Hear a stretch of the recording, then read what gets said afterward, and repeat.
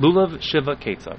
The mitzvah of taking the lulav all 7 days, how would it work out that it turns out to be all 7 days in the Beis Hamikdash? Ketzad, how did it work out?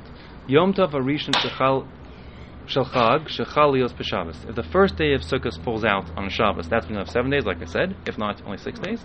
Lulav Shiva, then the lulav is taken 7 days. V'shar Kol Yamim Shisha. But any other situation, it will just be taken in six days, because we will push off shaking lulav in the Beis Hamikdash on Shabbos Chol Moed, because it's considered like less chashuv, and I guess there's a concern about people coming to carry the lulav.